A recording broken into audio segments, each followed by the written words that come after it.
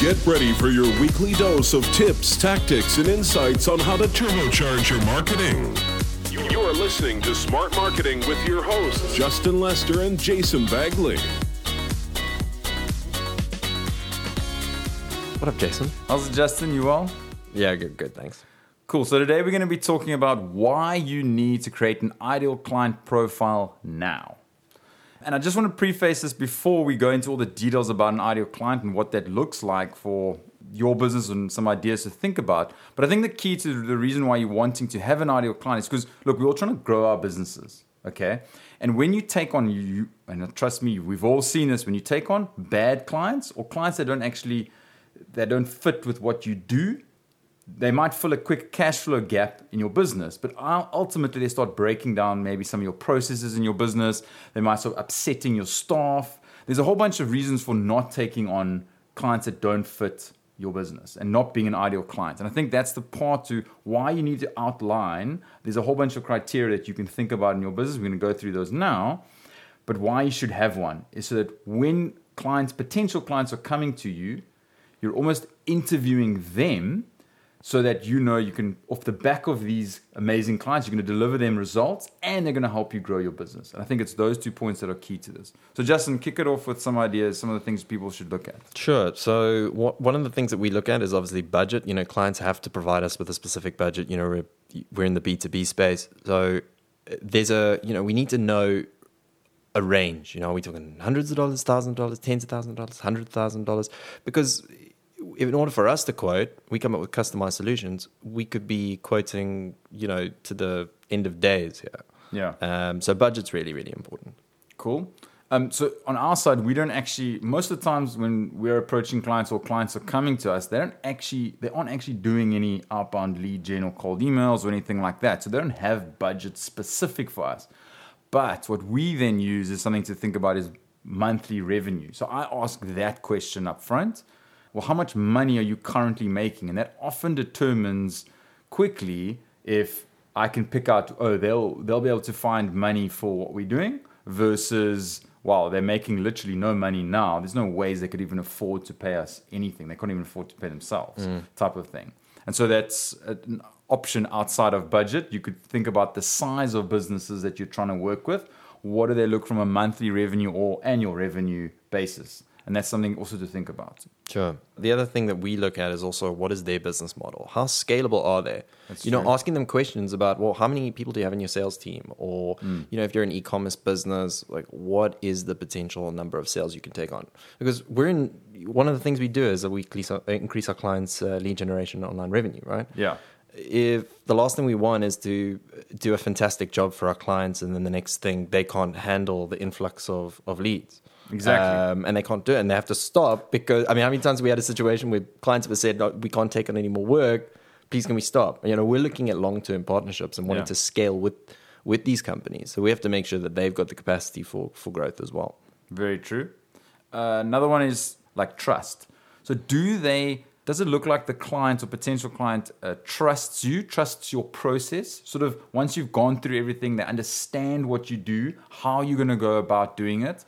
Are they highly skeptical about things? Are they asking you all these really questions? They're and you can see almost they're they're not too fond of some of the things that you're going to be doing. And especially we've seen that once or twice with clients where they're oh, so you're going to be sending emails on our behalf? I'm not too sure about that. And they get very, very skeptical about the whole thing, even though obviously we've provided results to other clients and we've got a good track record. You have to be wary about that after we've explained everything. Are they then understanding or they're still skeptical? And I think that then doesn't help obviously if they become a client going forward. So that's something we do look at. I think you do something similar, hey Justin? Yeah, well, we have a very specific process and clients need to trust our process because it's the consistency of our process that the results are hinged in, right? Got you. So we can't work the way the client necessarily wants. We've got to work the way we want because that's what's going to deliver the results. Cool. The other things is also, the size of their company. You need to also understand what company size you work with. If you're also just from a marketing perspective, if you want to use a LinkedIn campaign and target the company, that people that can only afford your services, the likelihood is that maybe it's, the company size is 1 to 5 people, you're not going to target that from a LinkedIn perspective. So it's also really good to understand the company size. So ask the question.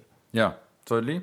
Another thing for us, obviously, is talked a little about scalability, but I think also from a fact of geolocation side of things. So also for us, we go, well, are they fishing how big is the pool that they're wanting to fish in, right? Are they only trying to target businesses like in the Cape Town CBD as an example? To me, that's not a very scalable business on our side. And so we wouldn't be able to help them for longer than 1, 2, maybe 3 months at best, because there is only so many like businesses we can help them find.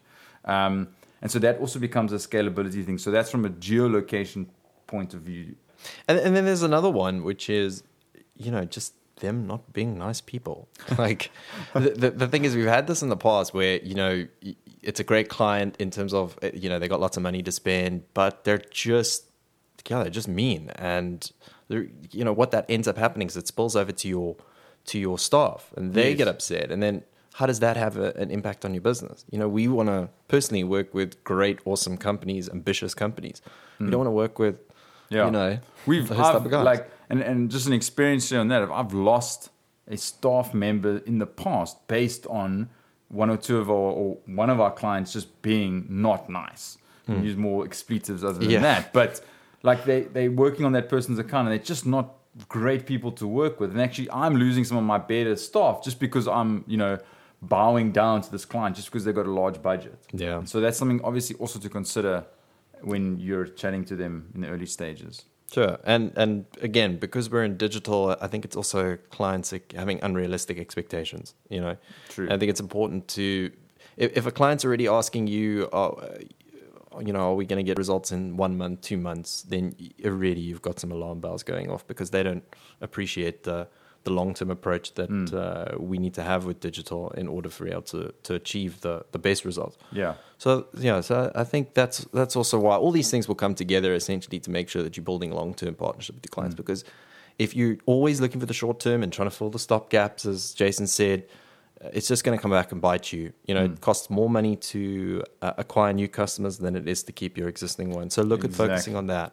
If you take all your customers right now and you say, okay, well, what is the average time I keep those customers? Take that number and double it. What would that do for your business? Yeah, exactly. Cool. All right. I think that's probably a good way to wrap up for today. Yeah, I think it is. And I think one last thing, I think a lot of people, that let's say you don't have an ideal client profile, you've put something half together and it's not really working.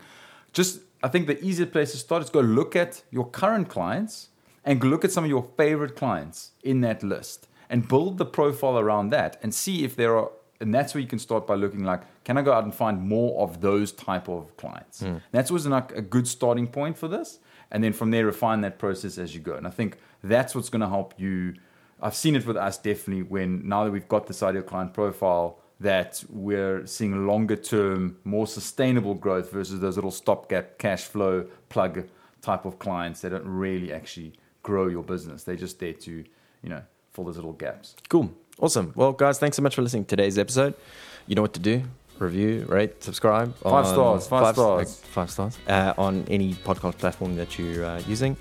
And we shall see you next week. Peace. Thank you for listening to today's episode of Smart Marketing. Be sure to review, rate, and subscribe to keep up to date with the latest marketing tips, insights, and tactics to help make your marketing a success.